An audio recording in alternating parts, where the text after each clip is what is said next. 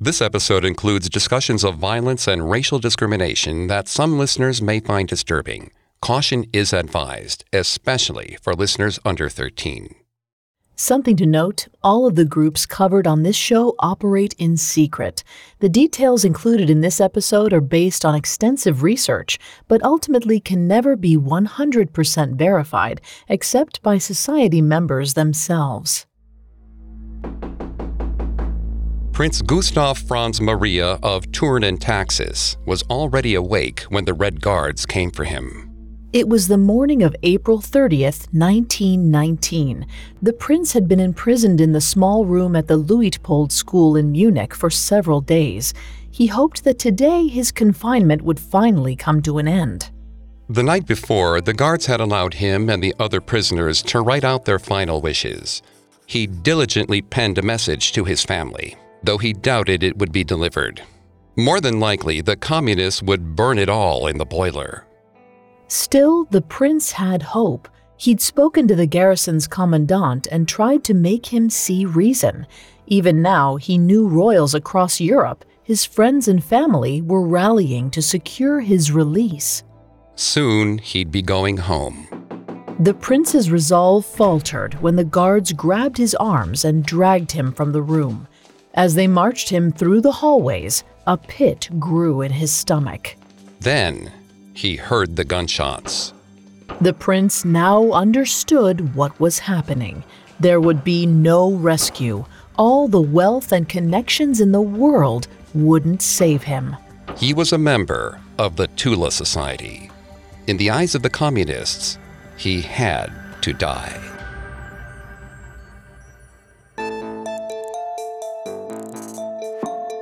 Hi, I'm Vanessa Richardson. I'm Greg Polson. And this is Secret Societies, a Spotify original from Parcast.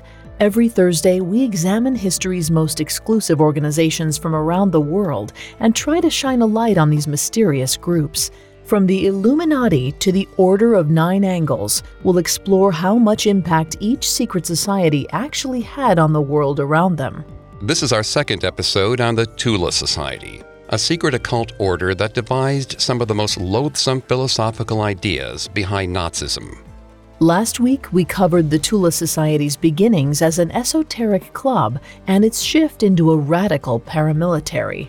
This week, we'll dive into the Thule Society's role in the German Revolution, its absorption into the Nazi Party, and its mystical legacy. We have all that and more coming up. Stay with us. Ryan Reynolds here from Mint Mobile. With the price of just about everything going up during inflation, we thought we'd bring our prices down. So to help us, we brought in a reverse auctioneer, which is apparently a thing. Mint Mobile Unlimited Premium Wireless. How to get 30, 30, bit to get 30, bit to get 20, 20, 20, bit to get 20, 20, bit to get 15, 15, 15, 15, just $15 a month? Sold! Give it a try at mintmobile.com/switch. $45 up front for 3 months plus taxes and fees. Promo rate for new customers for limited time. Unlimited more than 40 gigabytes per month. Slows full terms at mintmobile.com. This episode is brought to you by Amazon Prime. You know Amazon Prime is not just a shipping subscription, right? It's got everything, including streaming TV and movies on Prime Video. And of course, Prime's fast, free shipping. Go from watching your favorite shows to getting your favorite things. Whatever you're into, it's on Prime. Visit amazon.com/Prime to get more out of whatever you're into. The Hargan women seemed to have it all. We were blessed. My mom was amazing. But detectives would soon discover Inside the house, there were the bodies of 2 women. a story of betrayal you would struggle to believe if it wasn't true. I am just praying to God, this is a sick joke. From 48 Hours, this is Blood is Thicker, the Hargan Family Killings. Listen to Blood is Thicker, the Hargan Family Killings, wherever you get your podcasts. You cover your head as you run from the exploding mortars, trying to protect your face and neck from the debris and falling glass. Potatoes spill out of your shopping bags as you trip over the bricks scattered in the street, but you don't stop to pick them up. You look back to see men staggering out of the firebombed building, kerchiefs over their mouths to filter out the smoke. A squad of Red Guards round the corner, Mauser rifles at the ready. You duck down an alley to avoid getting caught in the middle of the impending firefight. When you finally stop to catch your breath, you kneel to check your grocery bags. They're gone. The potatoes, the onions. You even lost an entire loop of sausage in the fray. From the small rations you had, nothing is left. You shake your head as you shuffle homeward. Dinner is ruined by yet another revolution in the streets of Munich. In early 1919, the German city of Munich was a mess. Less than a year before, it had become the capital of the new Bavarian Socialist Republic. But on February 21, 1919, a rejected applicant to the Thule Society killed its prime minister, Kurt Eisner. After that, the metropolis fell into chaos. Though socialists still held power in the city, disagreements with the communists and the anarchists soon led to skirmishes in the streets. Without Eisner, there was no clear and commanding head for the state, and no one to bring the fighting in check. On April 6th, a month and a half after Eisner died, a coalition of anarchists and communists declared Bavaria a new Soviet republic. Its leader would be a playwright named Ernst Tolle. But Tolle's republic, an ineffective disaster, lasted all of 6 days. So, on April 12th, the German Communist Party seized control and elected Russian-born revolutionary Eugen Leviné as its leader. Leviné wasted no time transforming Bavaria into a Bolshevik-style militant communist state. He seized money and assets from private citizens and requisitioned the upper class's homes to give to workers. He raised a red army of laborers and peasants. He even took aristocrats and wealthy capitalists as hostages of the new government. Amidst this turmoil, Rudolf von Sebottendorf and his Thule Society were hard at work in the shadows. As hardline German nationalists, they disliked Eisner's Socialist Republic, but loathed the new communist rule. Thulists took two approaches in their fight against communism in Munich. First, they recruited and trained a paramilitary unit called the Kampfbund, or Thule Combat League. The Kampfbund was established with the blessing of Weimar Republic officials. Thulists secretly trained their soldiers in the town of Eching, a suburb outside of Munich. When the time was right, they planned to join forces with other paramilitaries, or Freikorps, and march on the city. But until the fighting units were ready, the Thulists had to focus on their second strategy, a clandestine campaign within Munich's walls. Sebottendorf established a wing of the Kampfbund as Thule's own personal intelligence service. Headed by a 17-year-old lieutenant named Edgar Kraus, the Thule intelligence agents disguised themselves as unassuming stenographers and clerks.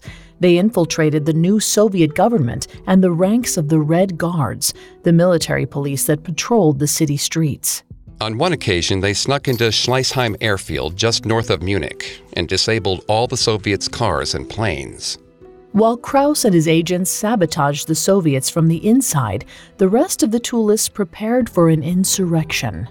Members like Rudolf Hess bought weapons on the black market and stockpiled them in the Society's suite at the Four Seasons Hotel. The Thule Society's headquarters became a magnet for all the capitalists, nationalists, and folkish supporters left in Munich. While the communist government was new, it wasn't stupid. The Thulists operated in utmost secrecy, but it wasn't long before the Soviets planned a raid. Before they could strike, Sebottendorf and other Thulists caught word of the crackdown and fled Munich. Many wore disguises, posing as communists or railroad workers to escape suspicion. However, some weren't so lucky. On April 26, 1919, the Red Guard stormed the Thule Society's rooms at the Four Seasons. They arrested 7 Thulists on suspicion of counter-revolutionary activity. The prisoners included Thule co-founder Walter Neuhaus, Countess Heila von Westharp, and Prince Gustav Franz Maria of Thurn and Taxis. The communists imprisoned them at a Munich high school gymnasium.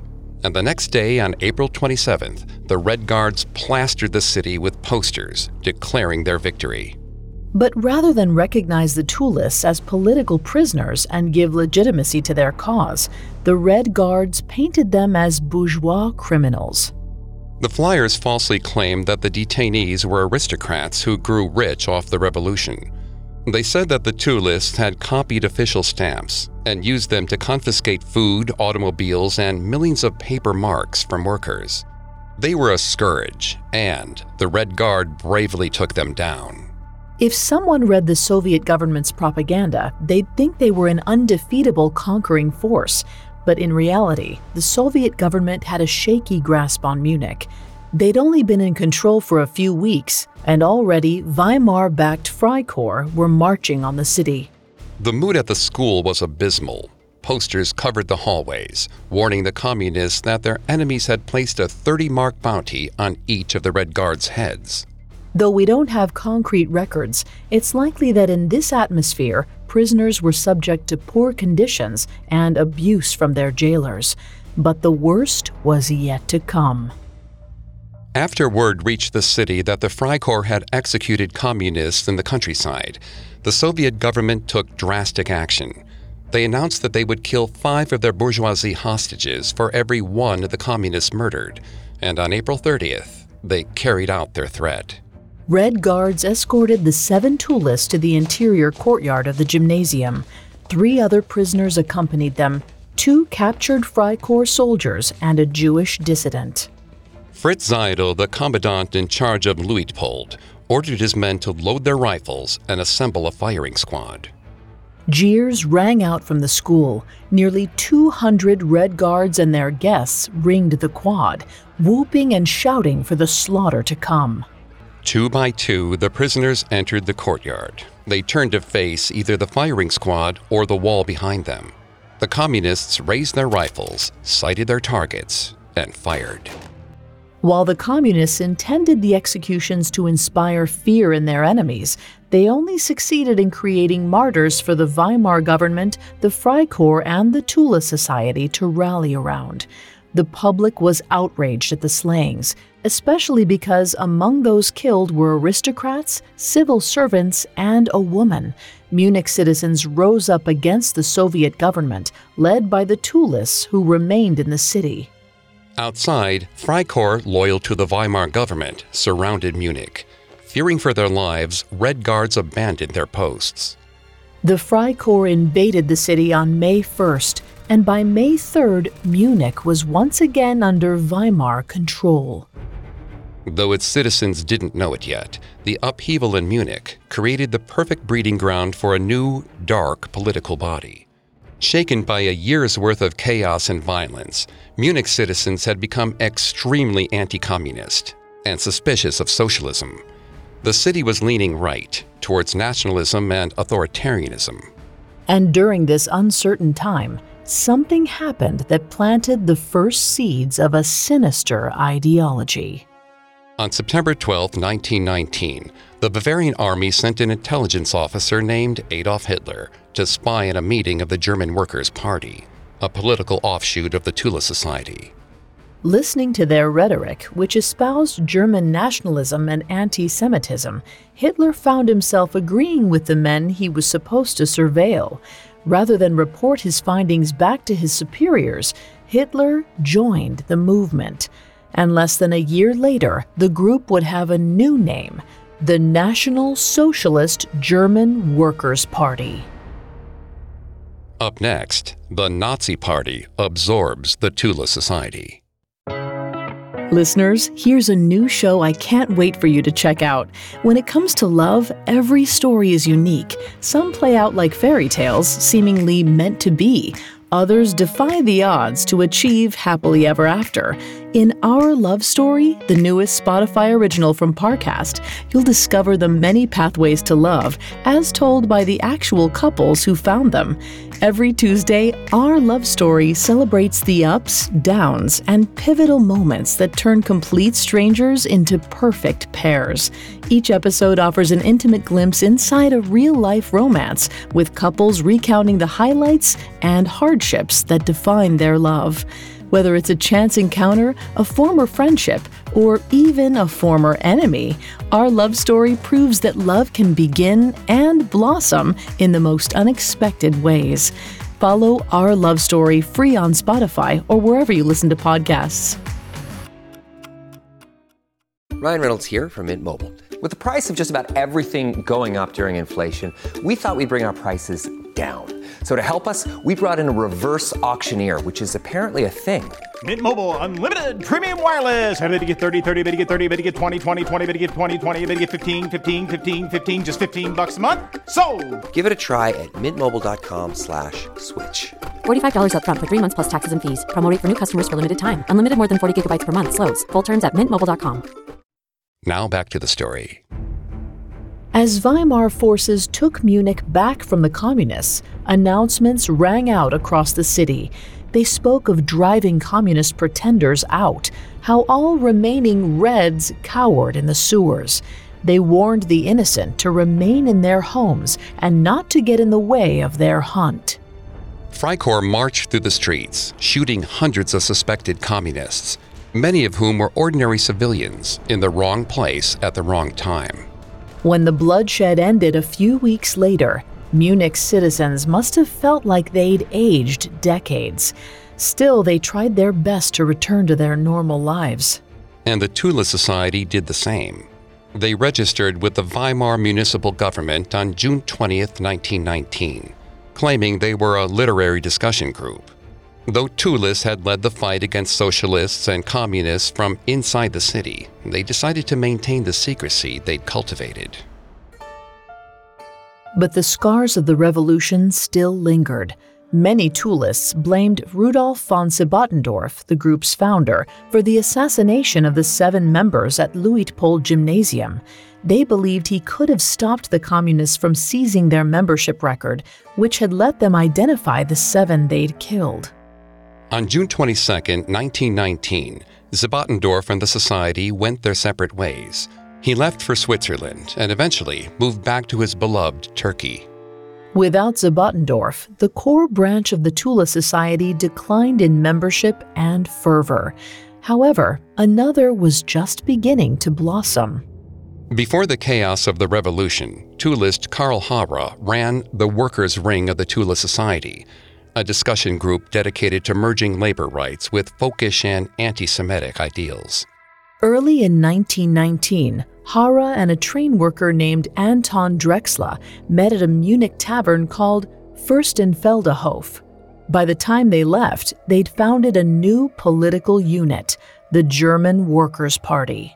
The group was small for its first few months, probably no more than 40 people, but its name was enough to get the attention of the German army, the Reichswehr. Fearing another socialist or communist uprising, the army investigated any political group with words like worker in its title. So on September 12th, they sent a 30-year-old corporal, Adolph Hitler, to spy on the German Workers' Party. The meeting in question was a beer hall lecture by German economist and anti-Semite Gottfried Feder. Though Hitler was unimpressed by the group's turnout, he appreciated their focus on German nationalism and their hatred towards Jewish people. During Feder's lecture, one of the assembled members took issue with something he said. The disgruntled listener declared Bavaria should break off from Germany and form its own country with Austria. In response, Hitler stood up and delivered a fiery diatribe against the man. Hitler's passion struck Drexler. He knew his group lacked the charismatic spokesperson it needed to move beyond the back rooms of beer halls. He felt that if he could get this nationalist from Austria to join them, then the German Workers' Party could become a force to be reckoned with. Barely a month later, Hitler was speaking in front of crowds on behalf of the party. He refined his manic oratorial style, shouting with passion and churning his audiences into a frenzy. At each lecture, he railed against the same things: capitalists, communists, and his greatest enemy, the Jewish people. On February 24, 1920, the group changed its name to the National Socialist German Workers' Party. Though they'd arisen from the anti-socialist Thule Society, the party believed that changing their name would attract more laborers. And it did. In July 1921, Hitler was elected the sole leader of the party. He spent the next decade amassing political power for himself. And finally, on January 30th, 1933, the party's dreams came to fruition. when Adolf Hitler was elected Chancellor of Germany. The official Thule Society most likely dissolved sometime in 1925, but its ideas and some of its members lived on in the new Nazi Party. The party borrowed many symbols and ideas that may sound familiar to our audience. Like the Thulists, they adopted the swastika. They dedicated themselves to anti-Semitism and German nationalism. But unlike the Thulists, they were less interested in the occult. However, there were still dedicated Thulists at the heart of the Nazi Party. A society member and folkish playwright named Dietrich Eckart was part of the original German Workers' Party and became a close friend and mentor to Adolf Hitler. Hitler even dedicated a volume of his memoir, Mein Kampf, to Eckart. Eckart was a vehement anti-Semite, and his writings inspired many of Hitler's most cruel, treacherous policies. Before the Nazis came to power, Eckart published a widely popular and deeply anti-Semitic paper called Auf gut Deutsch, or in plain German. In his editorials, he blamed Jewish people for all of Germany's problems and claimed they had too much political and economic power. In the early days of the Nazi Party, Eckart introduced the future tyrant to the upper-class nationalists who lived in Munich, helping Hitler make valuable social connections. During one of these meetings, Hitler met a writer for Auf gut Deutsch, another Thulist named Alfred Rosenberg. Rosenberg famously brought the notorious anti-Semitic text, The Protocols of the Learned Elders of Zion, from Russia to Germany. In both the Thule Society and later the Nazi Party, he was a proponent of Aryan superiority and Jewish inferiority. He wrote many of the ideological texts that the Nazi Party used for their race laws. On a personal level, Rosenberg tried to integrate the occult, folkloric beliefs of the Thule Society into the Nazi Party. He believed that Aryans originally came from Atlantis, and Germans were their direct descendants. One of Rosenberg's pet projects was to create a new religion, a German church that would replace all other faiths in modern Germany. He found Christianity too closely tied to Judaism. Instead, he wanted to base this new church in Aryan ideals, borrowed from the stories and sagas of the Nordic gods. And one other Thulist went even further. For some time, Rudolf Hess was Adolf Hitler's most trusted confidant. Formerly a Thulist who'd smuggled arms during the revolution, he was another of Hitler's direct mentors and deputy Führer of the Nazi Empire. Hess was one of the highest-ranking members of the Nazi Party and an ardent occultist. He often met with astrologers, fortune-tellers, and psychics. While Hitler embraced the racial and national philosophy of the Thulists, he preferred to distance himself from magic and mysticism. Perhaps in the beginning it was a way to ensure that outsiders took the Nazi Party seriously. But in 1941, Hitler's indifference evolved to contempt. He outlawed most occult practices. This was in retaliation for something he hadn't seen coming: treason. On May 10, 1941, sometime after 10:30 p.m., a German plane crashed in a field near Stryven, Scotland. When a farmer went to investigate the crash, he discovered a man in a blue Luftwaffe uniform, claiming he was a lost German pilot named Alfred Hahn. In reality, Alfred Hahn was a pseudonym adopted by Rudolf Hess to evade capture. Though it's unclear exactly what prompted Hess's flight to England, the commonly accepted explanation is that the deputy Führer took it upon himself to broker a peace accord on behalf of the Reich. He was concerned that England would launch an assault on the Western Front while Germany was still dealing with the chaos of fighting Russia. But rather than go through official channels, Hess slipped out of Germany without telling Hitler. Hitler was furious at this betrayal. He believed Hess's flight made his leadership look splintered and weak. In his mind, if he couldn't control his own deputy, how could he dominate the world? To mitigate the potential political fallout, the Nazis declared Hess mentally unstable. In public, the party blamed Hess's obsession with the occult for his harebrained scheme.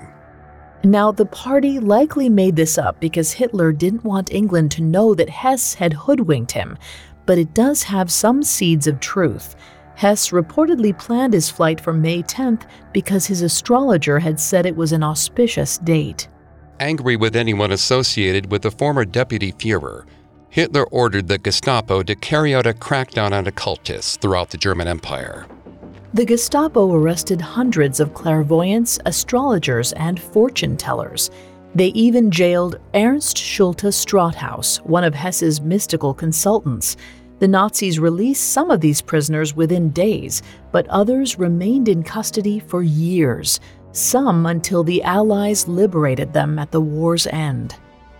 On June 24, 1941, the Nazi propaganda ministry banned all services and performances by astrologers, clairvoyants, telepaths, spiritualists, and occultists. Ultimately, Hitler and the Nazi Party rejected the esoteric beliefs that had shaped their rise. And still, the Thule Society's story wasn't over yet. Even after the Allies defeated Nazi Germany and the Thulists had long since died, their order's mythos lived on. Up next, the Nazis fall from power and the Thule Society's legacy. This episode is brought to you by Amazon Prime. You know Amazon Prime is not just a shipping subscription, right? It's got everything, including streaming TV and movies on Prime Video. And of course, Prime's fast, free shipping. Go from watching your favorite shows to getting your favorite things. Whatever you're into, it's on Prime. Visit Amazon.com/Prime to get more out of whatever you're into. Now back to the story. Rudolf von Sebottendorf didn't have an easy life after he resigned from the Thule Society in 1919. Cut off from his Munich friends, he focused his energies on mysticism. He traveled around Germany and Switzerland for a year or two, writing books on astrology, Freemasonry, and occultism. At some point between 1924 and 1926, he relocated to Turkey. He used the country that had provided him with so much opportunity as a home base for the next decade and a half, while he traveled and researched more mystic practices. But despite his work, he couldn't help but watch with irritation as his ideas swept through Germany without him. So in 1933, Sebottendorf returned to Munich. Though the Thule Society had disbanded in 1925, he once again organized occultist meetings, lecturing friends at the group's old rooms in the Four Seasons. On July 25th, the organization officially announced it had been reborn. Later that year, Sebottendorf published a book called Before Hitler Came, Documents from the Early Years of the Nazi Movement. In it, Sebottendorf outlined the Thule Society's beliefs and role in the Munich Revolution. His thesis was that the order had created the German National Socialists and molded Hitler into the leader he ultimately became. The book did not make Sebottendorf any more popular. The Nazi Party had become such a cult of personality that members claimed the text was a thinly veiled attack on the Führer. They believed Sebottendorf was challenging Hitler as the originator of Nazism. On September 13, 1933, the Reich Ministry of the Interior sent an alert to the Bavarian police. The memo claimed that Sebottendorf was a political imposter. Weeks later, the authorities placed the Thule Society under surveillance and closely monitored Sebottendorf's movements.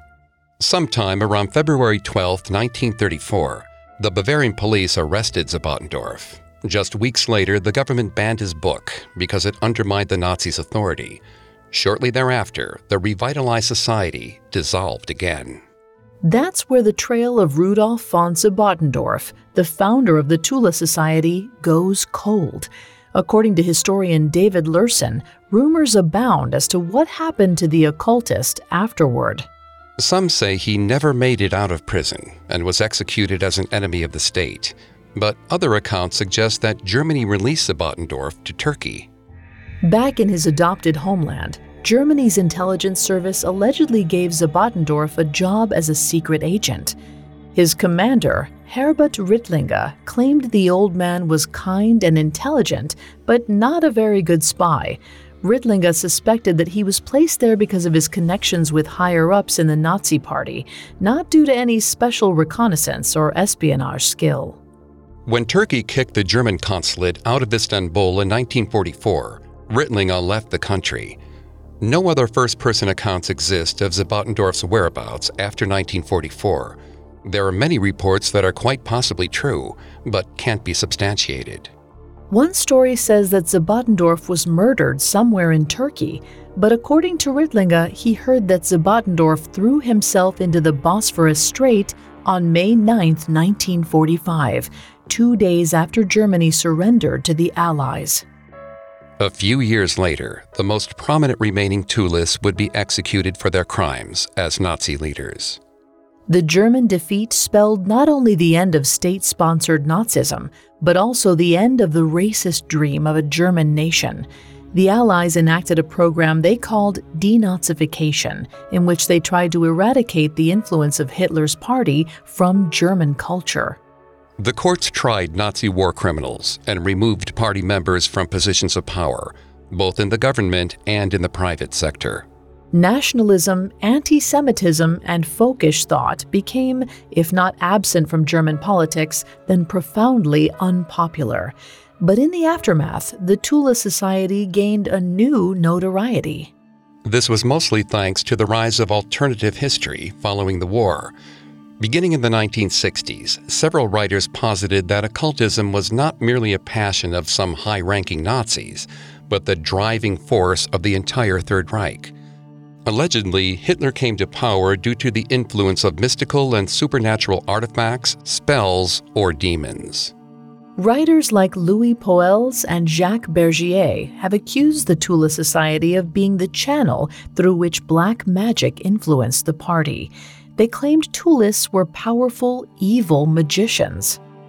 In their 1960 book, The Morning of the Magicians, Poels and Bergier claimed that Thulists like Dietrich Eckart and politician Karl Haushofer believed they could become supernatural intermediates. They'd connect the realm of men and the great ones of the ancient world, unleashing mystical forces to aid in German domination. Of course, this assertion looks thin after you realize that Karl Haushofer didn't belong to the Thule Society, and there's no evidence that Eckhart tried or even believed he could try to be a medium between ancient arcane forces and Nazi Germany. But it was too late. The Thule Society had already earned a reputation in alternative history circles as a coven of magical Nazis. German crypto-historian Dietrich Branda alleged that the Thule Society established a link to hidden Buddhist orders in Tibet, who practiced arcane Eastern mysticism. Other authors even linked the Thulists to Satanism. Perhaps the most famous claim, and the one that's had the most influence on popular culture, comes from writer Trevor Ravenscroft. In Ravenscroft's 1972 book, The Spear of Destiny, he claimed that Eckhart was a student of the occult and persuaded the Thule Society to invoke ancient spirits of darkness. Allegedly, Thulists practiced human sacrifice under the cover of the Munich Revolution, seizing communists and Jewish people from the streets and ritualistically murdering them. And most damningly, Ravenscroft alleged that Eckhart helped Hitler open himself up to Lucifer to become the vessel for the Antichrist on Earth. Needless to say, that probably didn't happen. In fact, Ravenscroft completely made up all his assertions in The Spear of Destiny. When he'd published the book in 1972, he claimed his source was Walter Stein, an Austrian philosopher who'd studied the Holy Grail. But in 1982, an investigative reporter discovered that Ravenscroft had never met Stein. Ravenscroft responded that he'd interviewed Stein's spirit through a medium. We cannot contact Stein's ghost ourselves, so we can't verify this claim, but for obvious reasons, his explanation remains suspect. Even so, Ravenscroft popularized the Thule Society and the Nazi Party's reputations as obsessed occultists. But perhaps this isn't just because a few writers wanted to sell their books. People may have a good reason for wanting to believe some of the alternative history. Hitler's Third Reich killed millions of people, some soldiers, some civilians, Most agonizingly, it decimated entire innocent populations: Romani people, Slavic people, people with disabilities, queer-identifying people, and 6 million Jewish people. Perhaps crypto-historians and their readers turn to the occult to explain the atrocities of the Nazis. It can be comforting to think that such evil came from dark spirits or magical sources, rather than the hearts and minds of humans like you and me. But in truth, that's who carries out genocides and destroys lives: humans. We're responsible, and crafting any other narrative is irresponsible. Sure, we fear the unknown, the faces of the old gods, the demons that lurk in darkness. But sometimes the scariest stories hold a mirror up to our nature, and the most terrible monsters look just like us.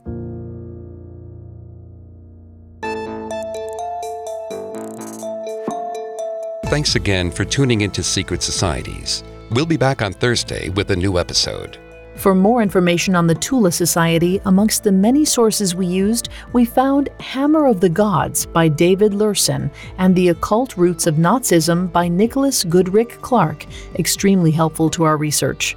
You can find all episodes of Secret Societies and all other Spotify originals from Parcast for free on Spotify. We'll see you next time. Secret Societies was created by Max Cutler and is a Spotify original from Parcast. It is executive produced by Max Cutler, sound designed by Scott Stronach, with production assistance by Ron Shapiro, Carly Madden, and Freddie Beckley. This episode of Secret Societies was written by Molly Quinlan, with writing assistance by Allie Wicker, and stars Greg Polson and Vanessa Richardson.